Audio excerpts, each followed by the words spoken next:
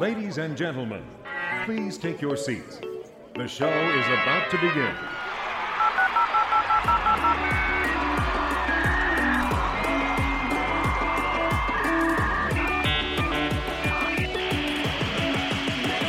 At the end of the day, it's all about practicing medicine at the end of one.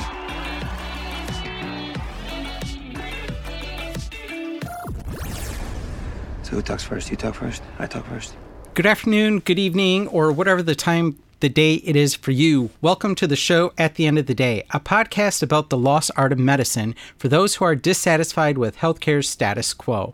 I'm Andy DeLeo, and as always, I've got my two co-conspirators with me. Hey guys. Good afternoon, good evening. We are staying socially distant. I'd first like to just start off on a high note.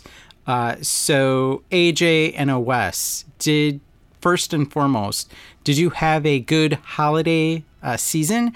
And did you have an opportunity to just take a little bit of a break, take a pause, and just have a little bit of downtime for yourselves? The end of the year for our family is actually a time where we don't get to wind down too much, because between Christmas and New Year, we have our son Teddy's birthday on the 28th, and then our wedding anniversary on the 30th. And this year was our 10-year wedding anniversary, which we celebrated with most of the day without the children and taking 3-hour-long naps in separate rooms. So it was wonderful. It was actually very enjoyable. And we both said, there's nothing really we can do, nothing. Let's just take a nap and sit in silence for a few hours, which was blissfully amazing this year. Yeah, so I had the opposite holiday break that you had. You know, you feel refreshed and rejuvenated to start off the new year. I, on the other hand, had 4 screaming kids around the clock. No nanny, no babysitter, no daycare, no school. So it was quite the fiasco at my house. How about you, Andy? How was your Christmas? So for me, Christmas was good. The holidays were nice. As both of you know, I did a job change right towards the end of the year.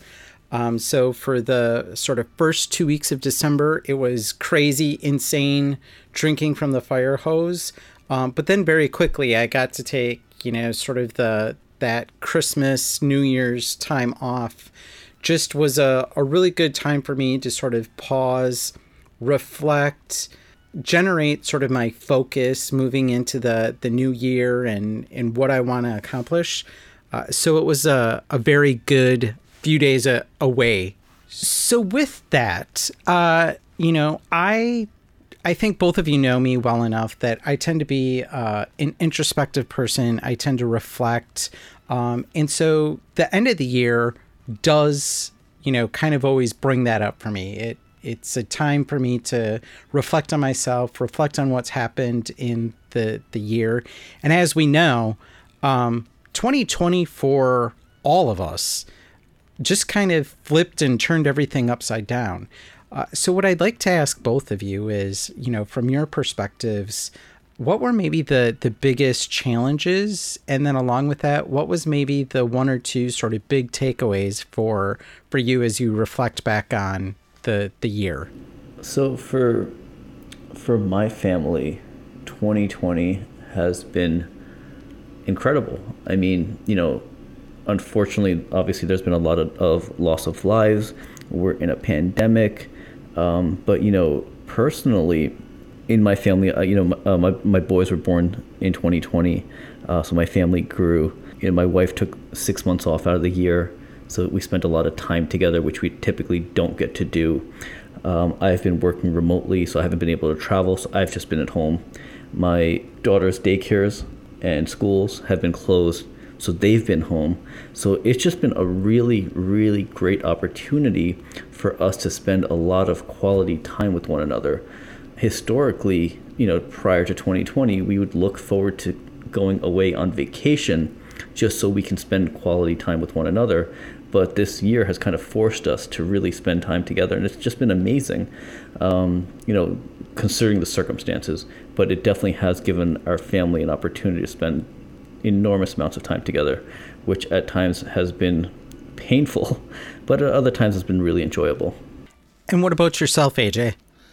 I think for myself, I have a lot of the same echoing as Wes, with the blessing of being able to spend a lot of time with family, a lot of time with the kids and my wife that I normally wouldn't have been able to, and it's been amazing.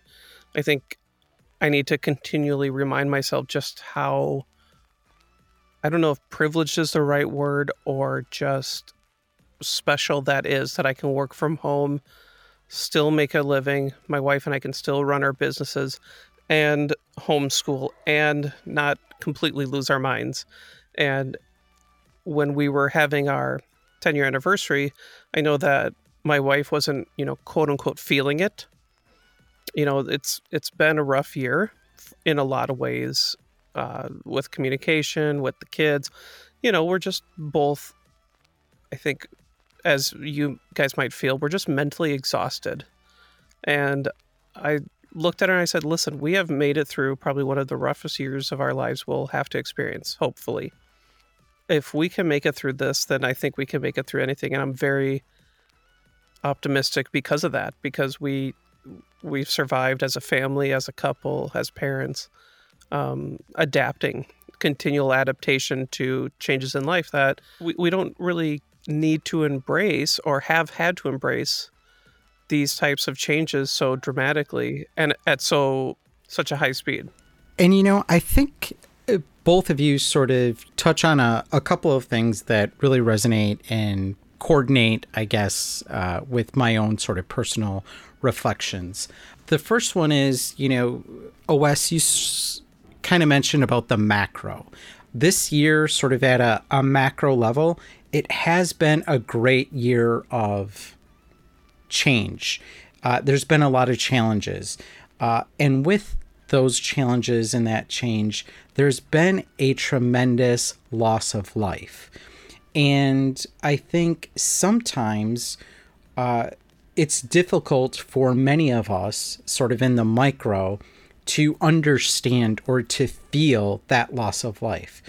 And so I think as, I kind of focus on medicine, the me in medicine, physicians, and everyone that works underneath that umbrella of medicine, I think we need to acknowledge the fact that there is a lot of mental burnout. There's a lot of mental drainage. There's just been a lot that has been expected of those people, of all of us that work inside of the world of medicine.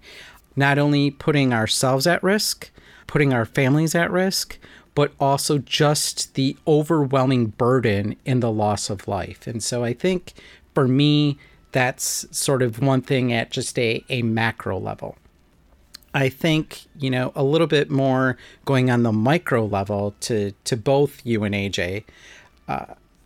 From a micro perspective, I'm someone that has always embraced change. And to me, this year has been really interesting because it's forced us to, what you so eloquently captured, AJ, was the adaptability and adaptation in our need to be able to do that very quickly and on the fly. And how do we go from in-person meetings of, 200, 2,000, 5,000, hundreds of thousands of people to now doing this in a virtual setting? And how do you connect and how do you build sort of that rapport with people in a digital environment? How do you leverage new digital tools? How do we sort of train and work and stay connected? So for me, it's been a very interesting year where I've learned a lot about team dynamics. I've learned a lot about people. I've learned a lot about myself and just how to work in sort of this new world that we're all faced with. In addition to that, this kind of, ties it all back together. The one thing over the holiday break, I personally was hit with a tragic loss. A friend of the family had a son who was 24 years old, and the evening of Christmas was killed in a car accident. And for me, what that helped to sort of reframe is that life is precious. Life is fleeting. Literally, like that, in the snap of a finger, life as we know it can be taken away. And so, you both know I've talked about this before about, making moments that matter and living each moment to the fullest extent. But it, again, was another sort of pause and reminder to myself that for me, the year 2020, that's really what it's about. It's about realizing, understanding, being aware, and truly being present in every single moment that we have with one another, because we never know when it may be our last. And just on a personal note, I want to thank both, AJ and OS, because I know personally I am not an easy person to work with. I know my calendar is all over the place, and the both of you have been extremely patient. You've been extremely understanding, but more importantly, you've really given me a gift. And it's the gift to be able to pause during my week, to have a conversation with the both of you about something that's top of mind, something that is important to any of the three of us, themes or topics that we're seeing in the news, things that resonate with us. And not only do we get to talk about that and, to a point, have a therapy session on it, but it allows me to just disconnect from everything else and just talk to my friends, to get your opinions, to see the world through your lens and with your context. And so for me, I just wanted to make sure that I took the moment today on this episode and to just say thank you. Thank you to the both of you for giving me that gift in 2020. And as I look into the year sort of moving forward, that I continue to have this gift with the both of you. Andy, I think the feelings are mutual. I mean, I think we're all looking for a break to get out of our regular, 9 to 5 routine of constantly doing the same thing and just have a moment to reflect, to take a perspective look on what's happening within the economy, the world around us, in our individual personal lives collectively, and to be able to just talk through certain aspects. So I think the feeling's mutual. Thanks goes to you and AJ as well. I know I'm very grateful to be a part of this team and to jump on and record podcasts on a weekly basis. So thank you to both of you as well. Yeah, you guys, this is really something special. And even though there's no affiliation for work between us, that's why I think we need to keep going, because of the joy that we find in this time. Even though I always sound like a brooding old guy, I think that the kinship here is what drives me to keep coming back. And I gain so much from you too as well. So thank you. So now that we've sort of context the year in review and kind of looking in the rearview mirror, as we're continuing to drive into 2021, I know for me, I've heard a lot of people, there's been a popular meme of, did 2020, did it win? Has it won? Sort of that play on, the one in 2021. So I guess the question that I have for each of you is, as you look forward, what are the 1, 2, or more things that the both of you are looking forward to in the coming year?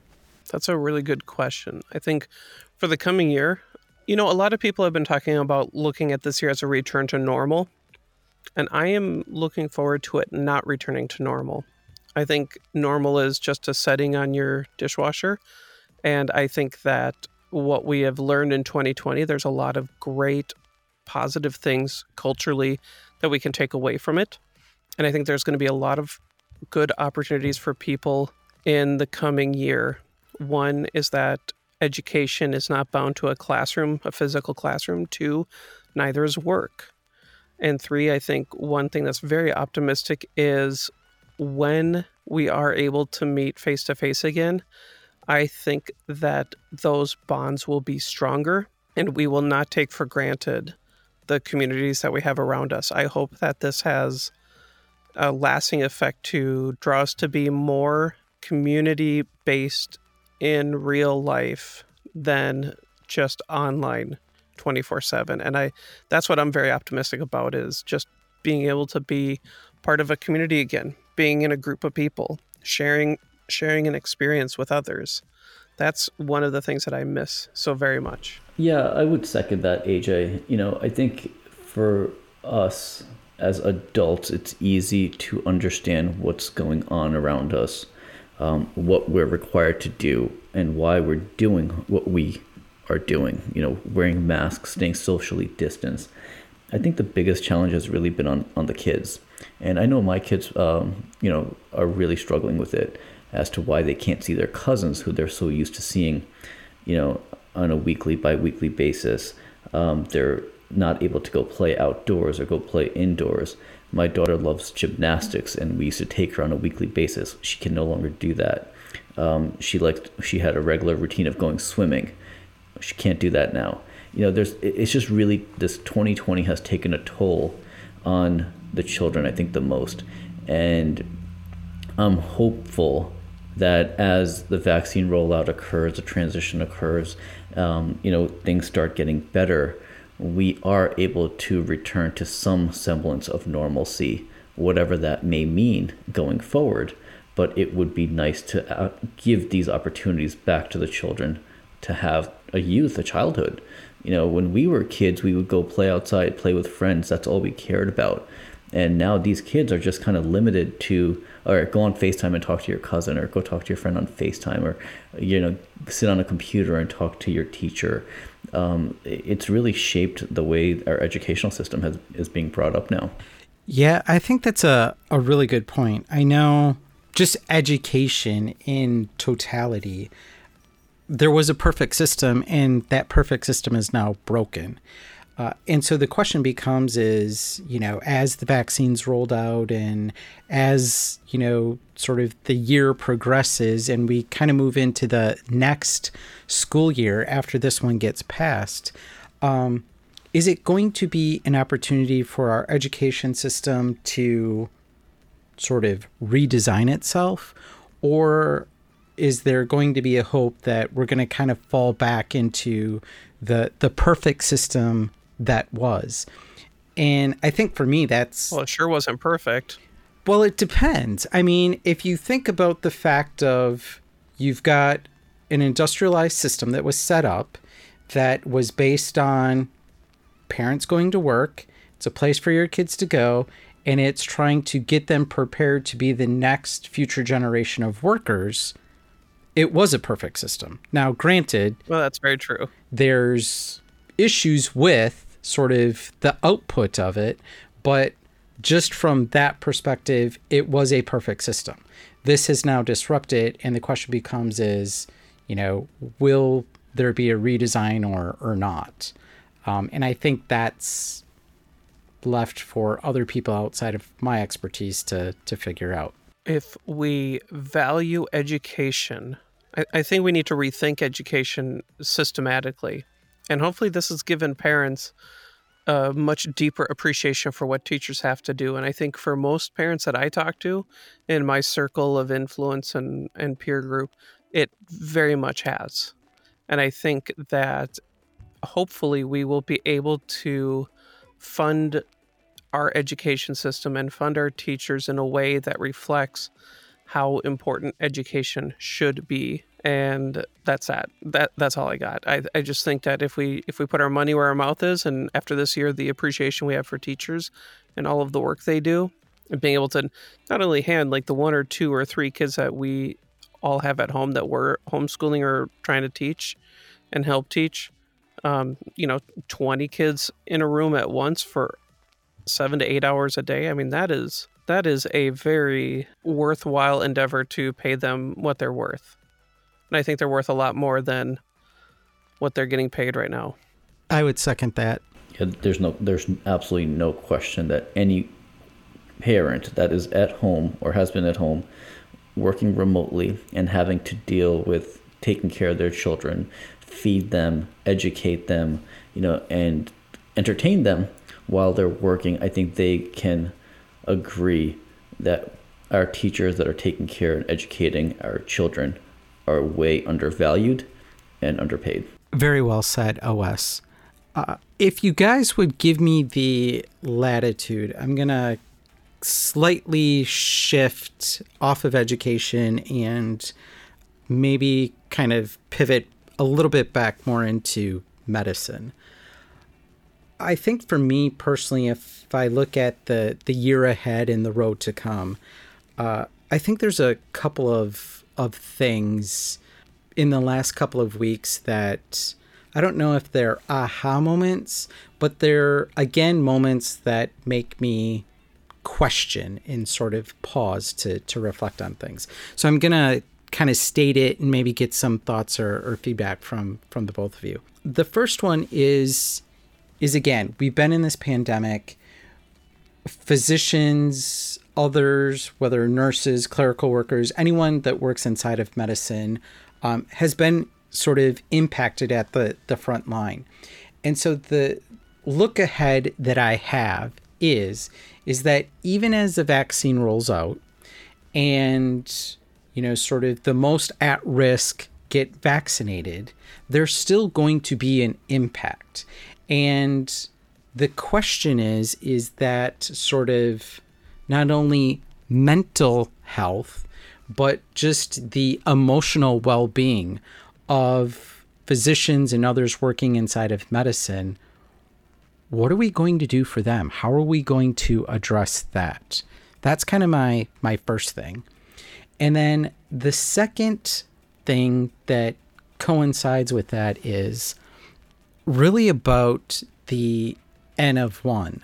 We know that whether it's in the world before the pandemic or the world in the pandemic or the world in the future, that there is still a need and there is still a desire that I, Andy, want to be treated as I, Andy. I don't want to be treated as a population of people that may have similarities to me.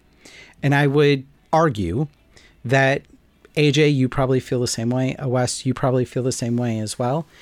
And so if that's the case, then what does that sort of mean? And what are some of the small things that we can start doing today to continue down that road and to potentially realize more of that in the year ahead? So I'll pause and sort of ask for both of your feedback.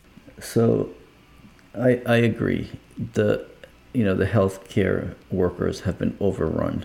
The amount of turmoil that they have seen within these hospitals, with patients dying every single day, not being able to talk to their families, holding up iPads in their last moment so that they can say goodbye to their loved ones. I mean, it's been an emotional train wreck.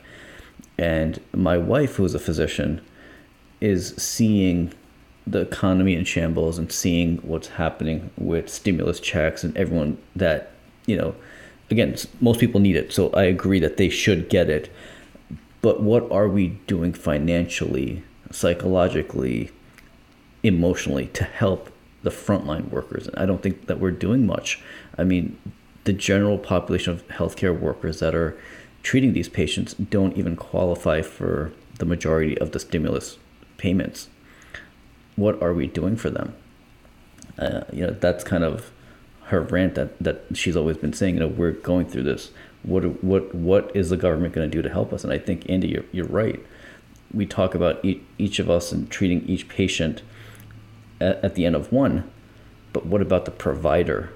As a country, what are we doing to ensure that more people want to get into this field, that they want to be on the front lines, that they do want to go to education, get trained to become a physician? And I was reading an article a couple of weeks ago that talked about the Fauci effect, meaning that a residency program that would never be able to fill all the seats, which was infectious diseases, was now seeing an insurgent of people wanting to take on that role, go into that public service based on what they've seen on TV with Dr. Anthony Fauci. And how do we ensure that we're continuing to provide healthcare workers and people in medicine to help take care of our aging population? Wes, you make some really good points. One point you brought up I think is really great is the mental health of healthcare workers.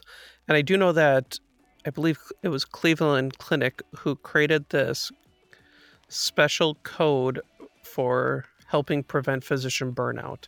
One of the things that I was thinking of while you were talking was, why can't we create some type of on-call mental health program, app, online service, whatever you want to call it, that would allow physicians free access to mental health help when needed? Because who can they talk to through this time and place?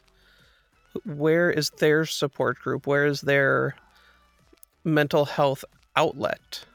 They're working so much, so many hours, and then they go home, and much like your wife probably experiences is, yeah, great. I know it was a rough day. I'm super sorry to hear that, but we have newborn twins and two other kids that need help, and they don't have the outlets that they need to deal with what they're going through. I think that's the biggest thing I've seen from an outside perspective, that they're not even given the time to process what's going on or what's happening or the stress that they're going through, that I think we're going to have a lot of PTSD type situations that will have a very long-term effect in healthcare and taking care of the healers. You want to hear sort of something that's, I don't want to swear, so it's kind of messed up there, but screw it. But you want to hear something that's just like plain and simple, just up. So think of this. So think of yourself as being a radiologist. So you're sitting in a room, you're remote, you're not with your colleagues, and you're on a shift for 9 hours. And let's say that shift begins at 2 in the afternoon and you're working until 11 p.m. straight. 90% of what you see during that 9-hour shift is COVID. You're seeing COVID x-rays, you're seeing COVID CTs, you're seeing people that are coming to our ERs. That's all it is. It's one traumatic story after another. And so when you get done with that shift, it's late at night, your family is probably already in bed, and if you turn to your left or your right and you need someone to talk to, the next thing that goes through your mind is, I don't know if I can talk about this with anyone else because it could be a threat to my ability to practice if somehow I get labeled or stigmatized that I have a mental health disorder. How messed up is that in today's world? That is extremely messed up, that there's not even the ability to acknowledge that you need help. In the last 8 months, I've had so many conversations and so many text messages from friends that happen to be radiologists, and this is no exaggeration. This is what they are living on a daily basis. Everything that they are reading, and they are reading new patient exams, every 3 to 5 minutes. And it's COVID after COVID after COVID after COVID. And when they're looking at the patient stories and the patient histories and whatnot, that all of these people are being hit with COVID during this pandemic. And so it's one thing for the patients, and I'm all about sort of highlighting and remembering those stories. But what I think is really getting lost in some of the stories that we see in the media is the fact that we've got frontline workers that remain faceless to the majority of healthcare in radiologists. And this is all that they're seeing. And when they get done with their shifts, they're under this sort of guise or this pressure that I can't say anything. I can't talk to anyone about this because if I do, there's a potential that it's going to impact my ability to make my livelihood. And I think that's a really messed up situation that in the year ahead, I would love to see us to sort of figure out, like, how do we make it mainstream? How do we be able to talk about this, openly? How do we find resources that aren't disadvantageous or, put the physician in a situation that is threatening to their livelihood? I think that's kind of one of my big passions right now, is to elevate this and create awareness about it, because it's something that is detrimental to everyone that's practicing within medicine. That just sounds like more how we need a network of volunteer mental health professionals to just have some type of 411 line that they can call to just talk to somebody who's a professional anonymously and without recourse to at least just start the process. Making this public and accessible, we can build campaigns, and we can do posters, and we can have celebrities take a stand against mental health stigma. But ultimately, it's a cultural thing that it's going to take time.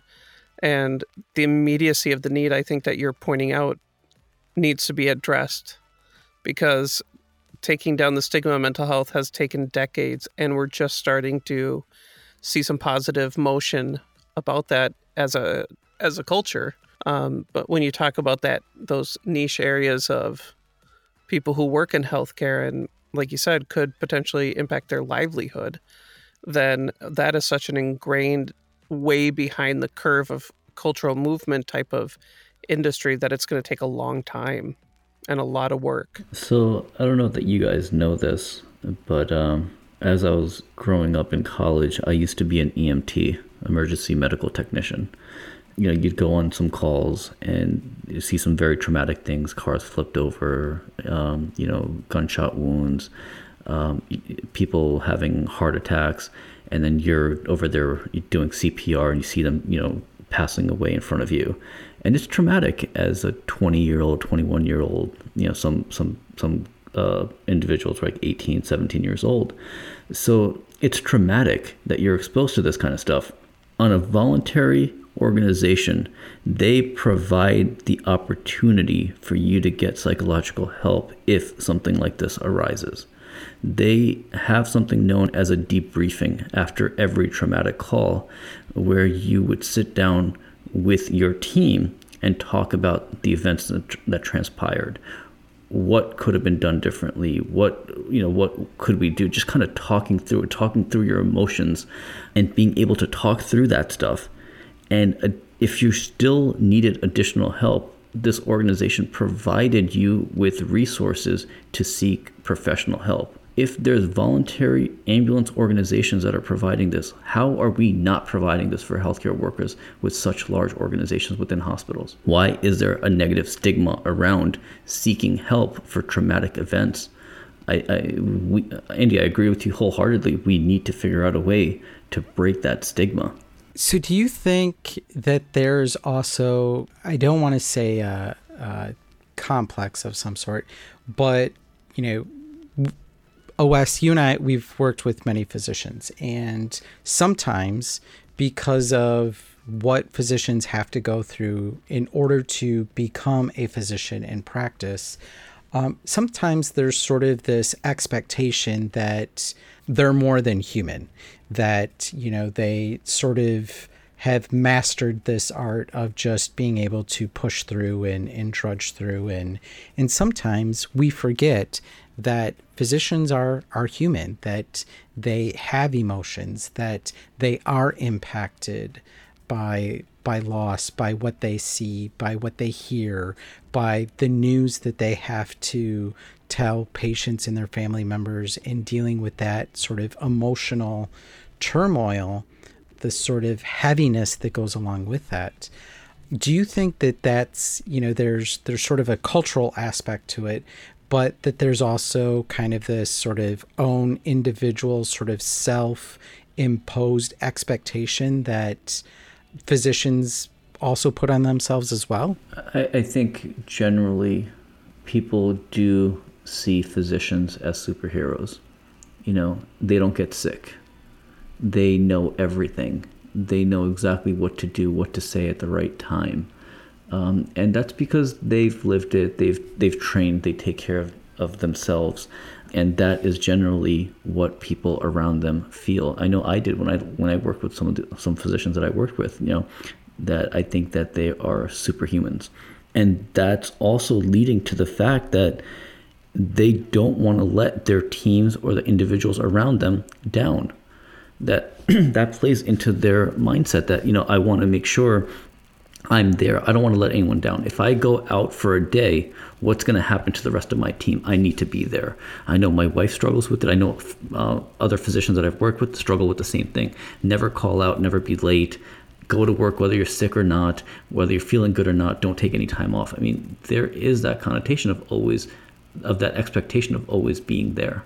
I don't know, I'm not so much of an inside baseball in this conversation as you guys are, but I just from what I've experienced, I just go back to my main point. I just think that accessible mental health help throughout all of this is a good starting block, and where we go from there, I have no idea. I don't know the systems in place and the rules and how everything works, but I just think there is, as we're talking in this conversation, it's just so easy to say I've got the perfect idea, but who knows what'll work? Because I think each hospital system has its own culture and what'll work, and what has worked in the past.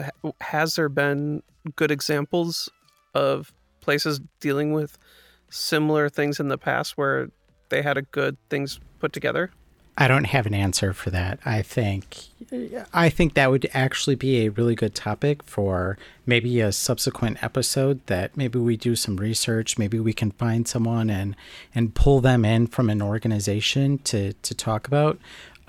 Maybe this is something, maybe Dr. Matt Keener with Blackbird Health, maybe this might be an interesting topic to pull him in. I mean, I think it starts with the conversation, right? So you have the conversation, and whoever's listening here, wherever you work, whoever's on your team, at least start with the conversation. Whether you've got nurses, you've got doctors, you've got therapists, whomever is on your team within your department, just say, hey, how are you doing?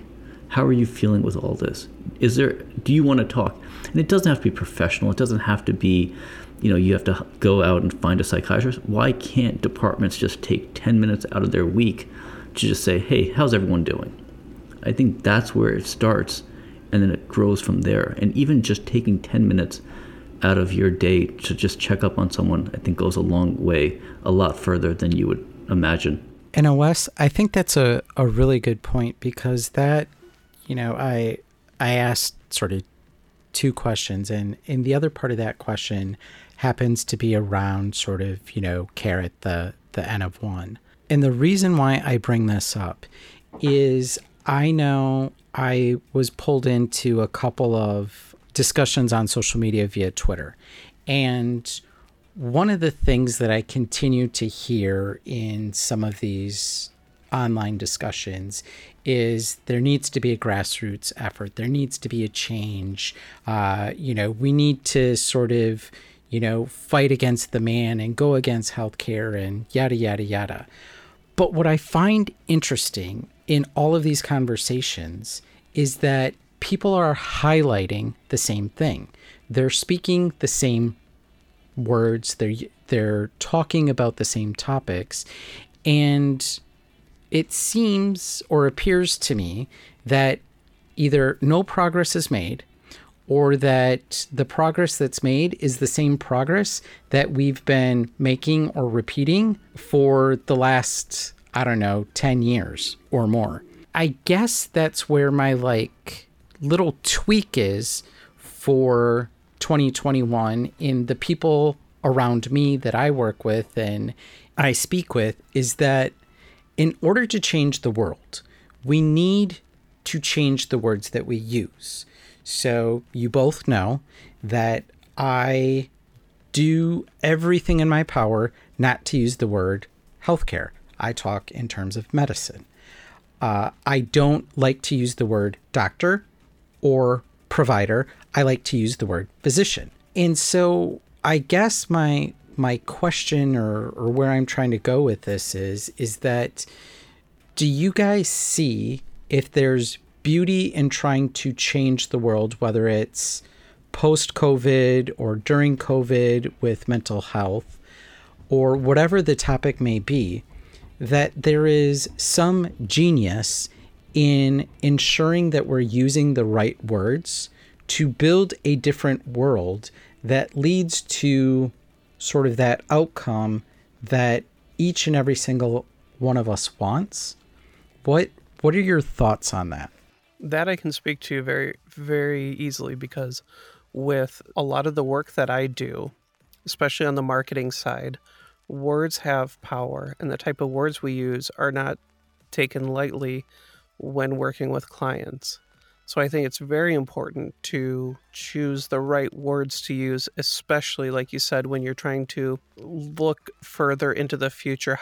What's the future that we want to use? Let's use those words. I think it's very interesting. And I was just listening to somebody talk about the interesting use of the word users with technology in the last couple of decades. We never used to be called users. We were customers.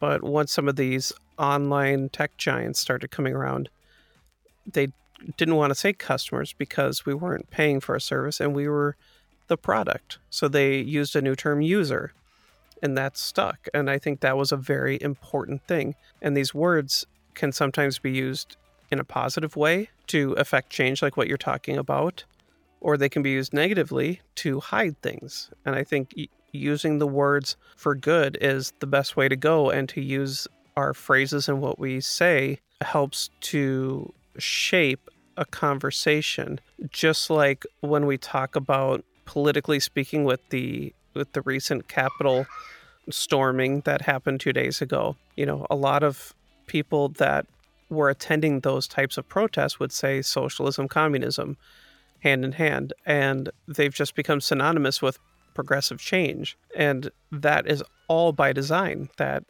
we use words to fearmonger. So if we can use words to fearmonger, then I think we can use words to inspire change and hope. I think, Andy, one of the things that your biggest focus is always on the N of one. Treat every patient at the N of one. But I think we have to treat each other at the N of one, irrespective of whether you are, and I know you hate this word, a healthcare worker, you are in you practice the art of medicine, you're a physician, you're a doctor. I think all that goes out the window. I agree, AJ, words matter, yes. But I think emotional character and, having feelings towards one another and having empathy and care for one another goes along a lot further. So I completely agree with you, Wes. And to that point, I'm willing to bet that those that take the time to listen, to understand, to speak from the heart, to have empathy and compassion for the person that they're interacting with, I'm willing to bet that the words that they use are different than those individuals that do not take the time to do that. I would agree with you. And I guess my final thought with this is that over the course of the last year and sort of the first unfortunate few days of the new year, what I've also been reminded about is, again, sort of this play or the semantics that, words matter. And I was reminded of a conversation that occurred 5 years ago when I was in London working on a project with a really close person in my life, Jean-Marc. And we had spent all day sort of doing this design project, and the next day we were supposed to wear the color orange. And we were doing that because we wanted to celebrate the LGBTQ sort of initiative within the organization that we were working at. And when I spoke to Jean-Marc about it and I asked him, I was like, hey, we got these great t-shirts. Are you going to wear it tomorrow and whatnot? And he said the most profound thing to me. He stopped me and he said, Andy, my friend, I'm not going to wear this shirt. He's like, not because I don't believe and support it. He's like, but what I believe is the more labels we put on people, the further away it takes us from remembering that what connects all of us is that we're human. And he's like, that is the fundamental problem that I see in the world. And I was reminded of that conversation over the course of the last, several weeks because of everything that's going on here in the US. And it reminds me to, I think, the point that both AJ you've made as well as Wes, the point that you just articulated, is that we need to approach each other as we are human.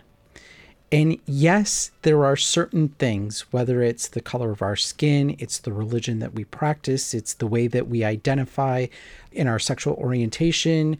It's a plethora of different things that could potentially silo us or segregate us. But if we fundamentally remember that we are all human, that we all have feelings, that we all want to see, that we all want to be heard, and that we all want to be connected, that if we start there and lead with that, that maybe, just maybe, we can have that profound connection. And that, just doing that, could truly drive and accelerate our ability to care, to love, and to deliver medicine at the N of 1. My commitment to myself is that I'm going to, again, double down on my stoicism. And I think one of the good ways to think about this is through the beginning of the Serenity Prayer, which is, God, grant me the serenity to accept the things I cannot change, the courage to change the things I can, and the wisdom to know the difference. And I think it's that difference of knowing that the words that I use build a world that I see and I want, and that I'm going to make sure that whether it's AJ, Wes, or anyone that I encounter on a daily basis, that I first see you as a human. I try to understand the lens that you see the world in, and that I do my best to be present in the moment and to care at the N of 1. I like it.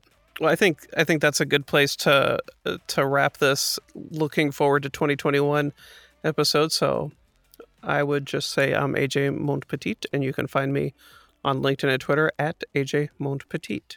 I'm Awes Mirza, and you can find me on Twitter at Awes F. Mirza. And as always, I'm Andy DeLeo, better known as the Cancer Geek, and you can find me as Cancer Geek on all the socials. And remember, at the end of the day, medicine is always delivered at the N of 1.